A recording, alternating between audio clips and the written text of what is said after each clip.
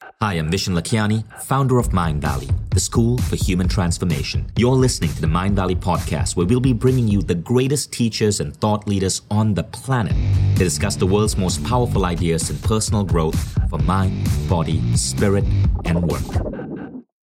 Welcome to the Mind Valley podcast. So this podcast is on a totally different topic. It was a conversation I had completely unexpectedly with a friend of mine. Now, this is no ordinary friend. His name is Tom Chi, and he's one of the co-founders of Google X, which is Google's secret lab that's working on everything from providing free Wi-Fi across the world through balloons to self-driving cars. And Tom Chi was the guy who created the first prototype of the Google Glass for Larry Page. He is seriously one of the smartest damn individuals I've ever met. So what happened here was I was interviewing Tom for Mind Valley Mentoring. It was an episode called How to Think Like Google. And I casually asked him, hey, so what's been on your mind lately? And he replied straightforwardly, God. And I said, what? What do you mean, God? And Tom said, well, I've been trying to figure out if God actually exists. And I knew that he was going to drop some wisdom bombs. So I said, Tom, before we get to the real training on how to think like Google, let's talk about your theories of God. And I hit the record button. And what you're about to hear is a remarkable conversation. I put this up on YouTube. 60,000 people watched it. Tom was being recognized at parties in Silicon Valley from people who were watching this and sharing it with their friends. And whether you believe in God or not, I think what you're going to hear here is very compassionate, very open-minded, and a beautiful way to consider how one of the world's smartest minds, how one of the top scientists today applied his brain to trying to figure out if God truly exists. This was eye-opening for me, and I think you're going to enjoy it too. I give you Tom Chi. Does God exist?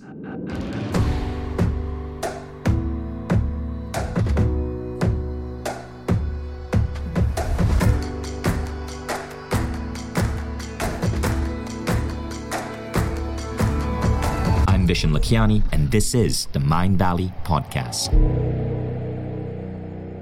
So I spent a lot of time kind of mulling it over, and, I have a pretty deep scientific background, so I know a lot about how the universe works broadly. And there's been two general approaches. One is like, from the materialistic scientific perspective, can you create a materialistic foundation for the existence of God? And so far, not so much. And the other approach is from the perspective of pure faith, which is like, well, by our wisdom traditions, we just kind of believe that's the case. So whether science can prove it or not, hey, whatever. And this basically becomes an impasse. This is why this question lasted so long. But I basically kind of hashed through dozens and dozens of ways of looking at this problem, because I would just wake up somewhere between 2 and 3 a.m. every single night with that question on my mind for a couple months, which is actually pretty annoying. This definitely was not planning to do that, and it had nothing to do with anything else I was working on. But at some point, I had the realization that God exists in the most important way that God can exist, as a really potent concept in the human mind. Now, this doesn't say anything about whether a God exists in the absolute material sense. So in a way, it doesn't answer that question. But when you think about a lot of things in the human mind, does meditation exist? It kind of doesn't. There's no object that I can go out there and be like, that is meditation. And if I can make 50,000 of these and ship them to Walmart and sell them to you, it is not a material thing. What meditation is basically a practice and a way of using the mind that actually opens a huge amount of potential within the human being, within the human system.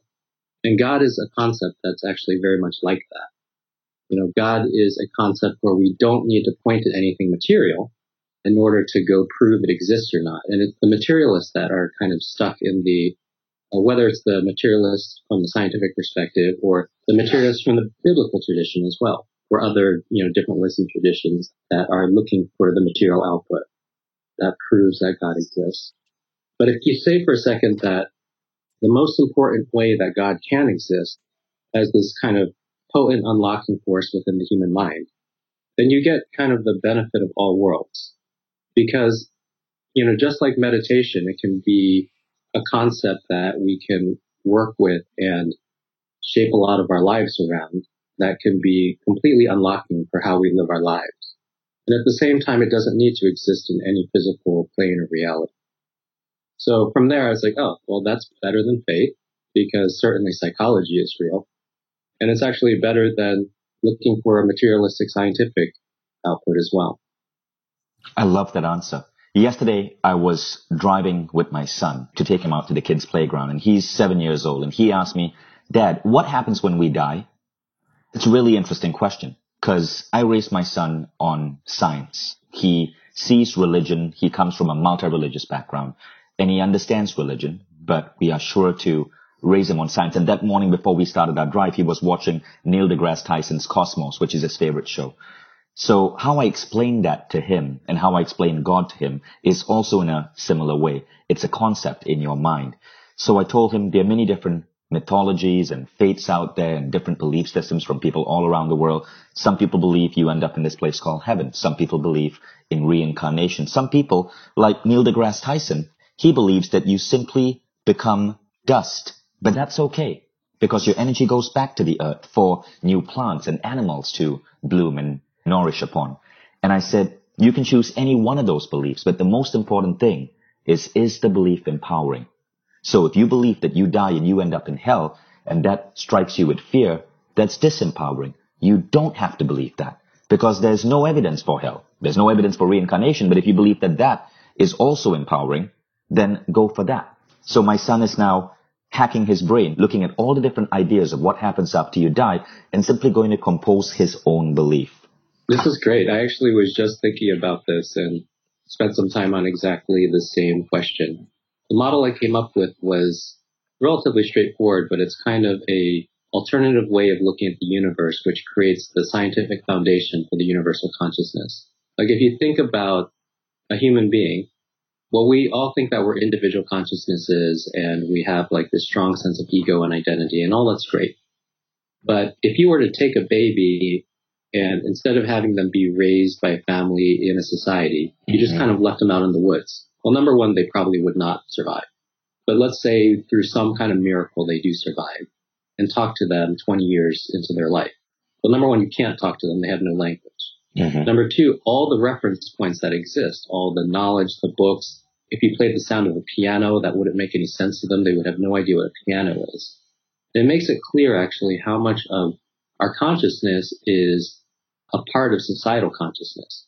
The only reason that we know what a piano is, or we're able to speak words to each other, is because of this kind of societal consciousness. So as much as we feel that we are a single individual consciousness, separate from all other things, it's kind of not true. 98% of us is this societal consciousness that we've imported. And there's 2% that's very unique. And the other thing that's unique is the way that we synthesize the elements of societal consciousness. So I'm not saying we're not unique at all. It is possible to be both cradled by society and also be unique at the same time. And I think if you understand that very minor paradox, which when you think about it's not really a paradox, it is kind of those percentages I talked about, then you recognize that, a human being is just a consciousness cradled in a larger consciousness called societal consciousness. Societal consciousness is actually just a consciousness cradled in yet a larger consciousness. It's environmental consciousness. Because if we take away our environment, we're just like that baby left in the woods. All of society dies quite quickly if the environment is not able to support us in its cradle. And environmental consciousness is within the cradle of all of life on Earth and the planet itself. And then the planet itself is within the stellar and interstellar consciousness. And I mentioned this in my talk very briefly, but I think people understand this intellectually, but they don't really understand it in their bodies, even though it is 100% true in your bodies, that every single iron atom in every single hemoglobin molecule came from the death of half a dozen stars. Right? There's no way that iron can exist other than in these very late stage supernova events, and the composition of the Earth itself means that it came through several generations of stars exploding and reforming and exploding, which means the interaction of stars themselves was essential for us to have any type of consciousness. And that means there is no separation between this kind of interrelationship between stars and the existence of our consciousness. Just like if you take away the flowers, there are no bees. And if you take away the bees, there are no flowers. In some ways, they're exactly one organism. In other ways, you can point at that and say, well, the bee is looking a bit different and doing things a bit different than the flower. Now, if you start to understand that all these different consciousnesses are just cradled within each other and that they're fully inseparable, then death actually becomes a different sort of question entirely, right? Because what Neil deGrasse Tyson says is completely true, that we return to dust, but not any kind of dust, like the most miraculous dust that you can ever imagine, right? The sort of dust that only happened because generations of stars died before us, which only happened because galaxies collide with each other and create new star-forming regions, which only happens because galaxies are pulled together by the force of gravity and strange attractors through massive superclusters of galaxies that are so beyond the scale of time and space that a human mind can envelop that is almost unfathomable. But every single one of those phenomenon is intimately connected to the individual consciousness. The individual consciousness cannot exist without any of those steps not being that way. So we are this kind of phenomenal dust, and this same sort of dust that we return to is the dust that creates new life. So in the same way that, an apple looks different than an apple tree, our individual consciousness looks different than the environmental and universal consciousness from which we come from. But trust us that every single time that the apple falls, it re-nourishes the tree. Sometimes by creating a new tree, a new society. Sometimes by decaying and then being reabsorbed by the roots. And as much as we feel that we're different because we look so different from the tree, we're inseparable. One cannot exist without the other. And death is really just a return to the larger cradle that surrounded you in the first place. Beautifully said, Tom. And so complete the sentence. And God is? God, relative to this, is actually a concept in the mind that allows somebody to have a felt sense of this reality. And you have to realize that historically, we didn't know this much science. What is a supercluster 4,000 years ago? Nobody knows that that exists. Nobody knows how stars even form, much less how the formation of stars and their birth and death is so deeply intertwined with the creation of the earth itself. So what we needed to create in that time period was a concept in the mind that would allow us to have a felt sense of the connectivity of the entire universe. Now, as we get better at science, actually is just also scientifically true. Now, the way that you end up feeling that sense of connectivity of the universe, you can do it through science. Now, I was an astrophysicist. Not that many people know all the stuff that I know relative to how the universe works, but it's not because it's not known. It exists. It's available to humanity. And there's other ways and other wisdom traditions that allow you to get a felt sense of how deeply connected the entire universe is. But God is kind of like that mental touchstone that we create in order to have that felt sense, whether we call it the Buddha nature within a person or a person's personal relationship to Christ or many other words that we use. This is basically the individual's felt sense to the universal consciousness through many descriptors, thousands of descriptors that we found. And science is just the latest descriptor. And only recently have we figured out how connected it all is through science. It's really like the last 20 years. We didn't really know how planets formed or whether there's other planets in like 1980. And it's amazing to think what we're going to be able to discover in the next 20. Yeah, but I think every time that we discover more, it really is just painting a more complete picture of how all those wisdom traditions were actually correct. That the universe and all consciousness is deeply interconnected, is deeply intertwined. Now, I'm not saying that there isn't a bunch of superstition and a lot of crazy shit in there too and stuff that can lead you awry. You have to understand that these people are trying to pull it off with no science or no ability to observe, zero telescopes, zero anything. So they did pretty good considering that they were throwing darts in the dark. But now that we can light these things up, we can actually see which elements of those traditions are also scientifically true. So let me ask you this, and I know this is deviating away from the script of what we were going to talk about, right? But this is such an important idea for so many people. Why is it then that so many people have disempowering beliefs about God, beliefs on hell, that you are born a sinner, beliefs on a woman's role in the world, which might be disempowering to your wives and sisters and mothers. Why does that exist? And how can people liberate themselves from those beliefs? So the reason that that exists is that spirituality is just one of the passengers in the car that we call religion. And every religion has got at least 4 components to it. It's got spirituality. And actually, if you examine the spirituality of all the world religions, huge amount of overlap, like 80% overlap. They use the words a little bit differently. There's a couple little technical differences, but it's like 80% the same message, that you are part of something greater, that all things are connected, that your individual life matters, and so on and so forth, right? These tend to be true of every single spiritual part of every religion. But there's these other things that are in every single religion. There tends to be a system of laws. There tends to be a metaphysics around how the world was created. And there also tends to be a method of propagation. Now, you have to understand why these things exist inside of religion. They exist because religion is both kind of the most pernicious and dangerous, but also one of the most elegant social technologies that have ever existed. Because when you think about the history of religion, most of these religions came up when there was no written word. There was no printed word. We could not actually pass knowledge in other ways. And if you tried to put all the wisdoms of your society into a specific tribe, a lot of times those tribes were overrun by a neighboring tribe. So we needed a mechanism to pass human knowledge forward through the generations during times of significant turmoil. And what knowledge did we need to pass on? Well, definitely spirituality, and this is why all religions have that. But we also needed to pass on laws. And we also needed to go pass on what we believed about the natural world. And no religion was able to pass that on without having a means of propagation. And the means of propagation are things like, oh, you should procreate and like go conquer the earth. And other ones, you should go teach. But, they have different means of propagation. But every religion has at least those 4 components. Now, there's a time and place when those components were the best technologies that we had for the day for those things.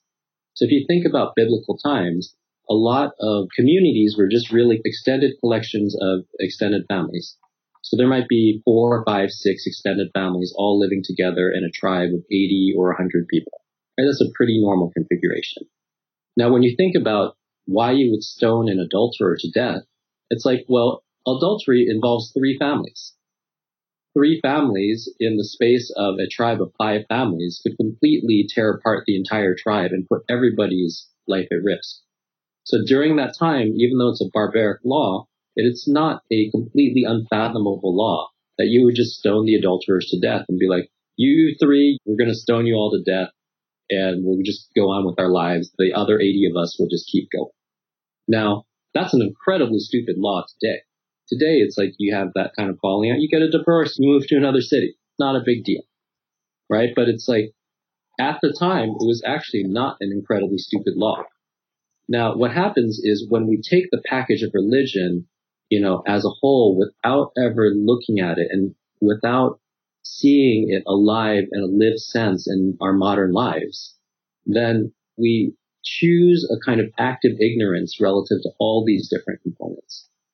So something like laws about adultery or the place of women in society and so on and so forth, maybe it made enough sense a couple thousand years ago, but they're stupid now. And we have better systems of laws. This is why there is ongoing friction between government and religion, because religion used to be the way that we propagated government. And those aspects of religion run into modern forms of governance. They don't totally jive with democracy. They don't totally jive with freedom of speech. They don't totally jive with all these things that we found to be better ways of governing and organizing people. Metaphysics is another piece where in every religion they had to say, well, how is the world created? And what does it mean when there's a terrible storm and all these sorts of things? So all of them also had to create these creation myths and talk about how the world was. And they did the best they could at the time. It was their rough version of science. And modern science does a ton better at explaining how the universe came into existence, which is why we're not arguing about turtles on top of turtles or, things being created in 6 days a couple thousand years ago. That's madness. Now, it was fine enough for the answers that people needed a couple thousand years ago about how the world was created, because those were good enough answers for them to get on with life. But what happens is, imagine religion is a car, and there's 4 passengers in the car: spirituality, governance, metaphysics, which is their take on science, and propagation. And the other passengers in the car are really unruly. Propagation is why we had the Crusades. 2 different propagation myths running into each other on how a religion would spread leads to religious war. And this is the essential distinction that most people don't get. You have to understand why part of the method of propagation is to ask people not to question religion. Because if you question it too much, it starts to fray too much. So as it tries to propagate from generation to generation, you lose too much of what it was, and then it eventually fizzles out. So a thing that had been a perfect, elegant way to propagate knowledge through generations thousands of years ago stops being the perfect, elegant way. Because the other religions that were a little bit more loosey-goosey and frayed, and nobody could tell what they were anymore, they just, a little bit of Taoist beliefs are inside of this, and a little bit of so-and-so is inside of this, but it was too frayed to have the same sort of weight and energy as a religion that taught all of its adherents to not mess with what was in the box. Don't mess with the passengers in the car. They just are how they are. You just have to deal with it, right? So it's a cleaner method of propagation, which is perfect if you want a message to stay for hundreds or thousands of years. But in the modern society, as we start to blend with each other and learn from each other, it's a bit outdated to never question those things, to never understand that the point of religion in the first place was to create a better experience of life. And if you're not able to go back and look at those questions of religion, it's exactly what you told your son. It's like, if those beliefs do not create a better experience of life, you need to drop them. And that's the element that has not been allowed to be in religion. The people that understand spirituality already understand that all the other stuff is baggage, and that the reason that the car exists is to deliver spirituality. But the religion itself has programmed inside of it a type of error checking to keep it from making propagation errors.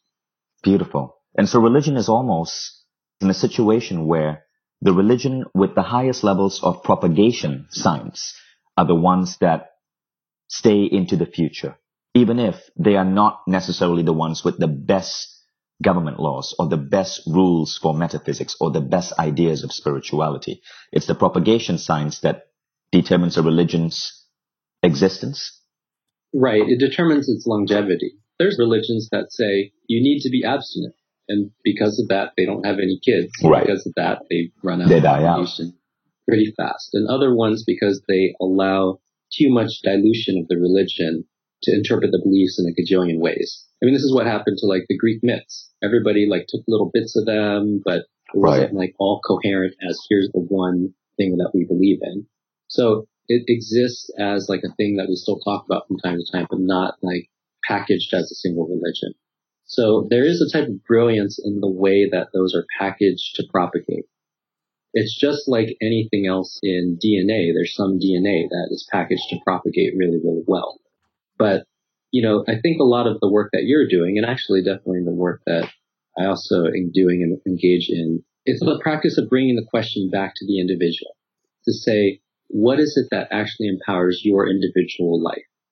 Now, I know that there's a lot of things to go draw upon. And here's the other distinction between the past and the present, which is in the past, you wouldn't travel anywhere.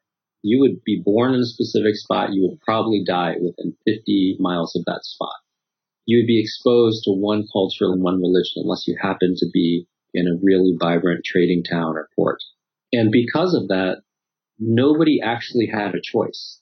So these religions that had this perfectly packaged propagation ability, that could just go for generations and generations. Well, a thing that's different about today is actually almost every person in the world is aware of at least 3 or 4 religions.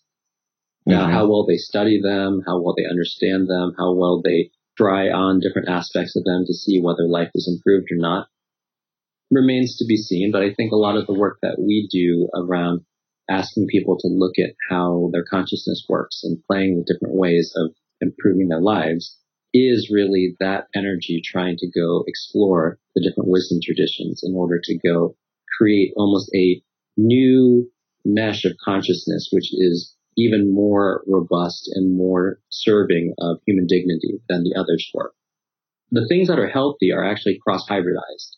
The places where there were really active trading towns, that's where culture sprang from, not from the place that everybody would be born and die in the same place and everybody looked the same and they all followed the same religion perfectly. Culture really sprung from these intersections. And the same thing about genetics is true too. Really vibrant species exist because there's an ongoing interplay of material. So right now what we're looking at is kind of the intellectual interplay of all this material. And we're looking at creating a society where people are able to go do that, not just once in a generation, the way that you do DNA, but once a year as you start to learn more and more things from more people and you understand different traditions and you try them out and you figure out what works for you and you stick with a little bit of it at a time.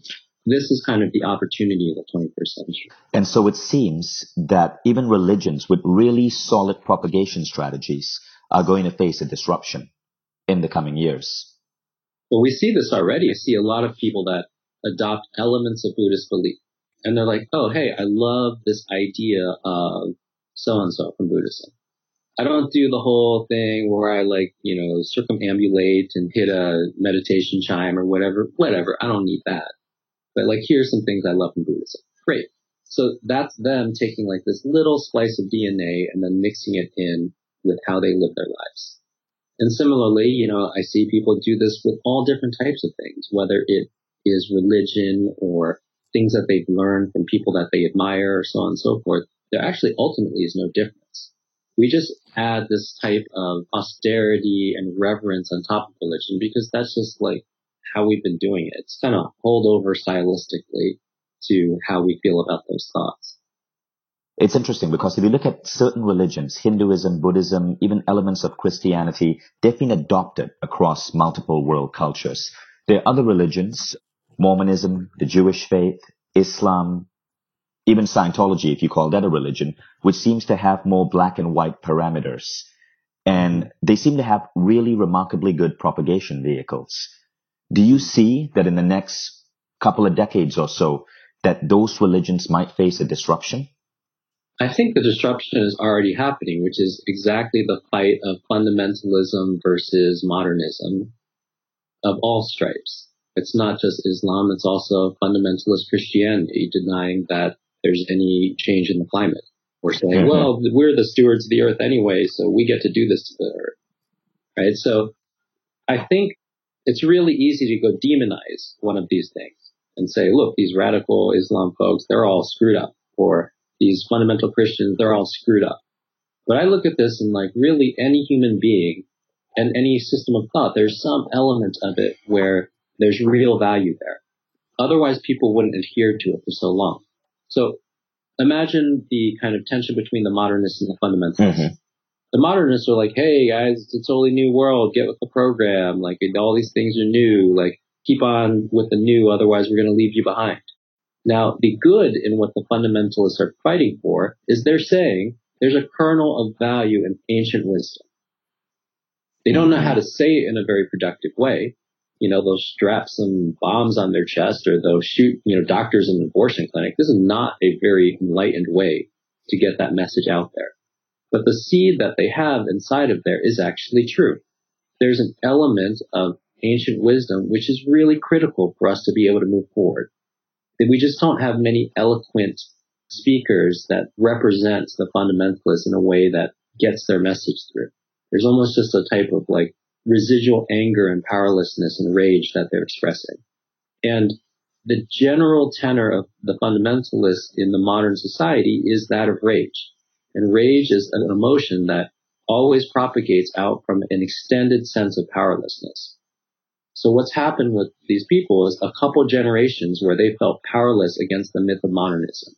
The only thing that they have left is rage. Now, it doesn't mean that they weren't standing for something or they don't stand for something at some deep level that still matters to us. It's just that they can't express it in a way that is productive anymore. Things are being disrupted, of course, but modernism itself also needs to be disrupted by what there is inside of ancient wisdom that can propel us forward. Thank you. That's a really interesting answer. If you enjoyed this conversation, know that we have a whole collection of these powerful ideas from people I consider my mentors. It's called Mind Valley Mentoring.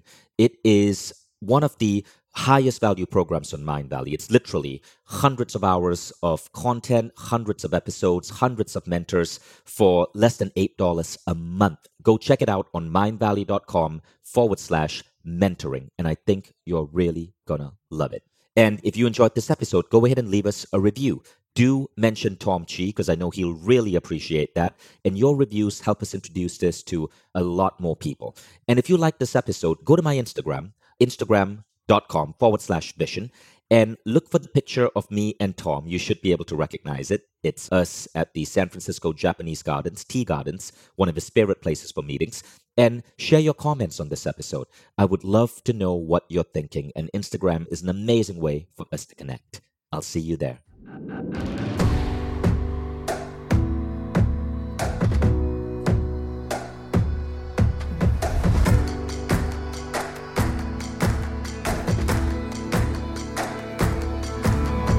I'm Vishen Lakhiani, and this is the Mind Valley Podcast.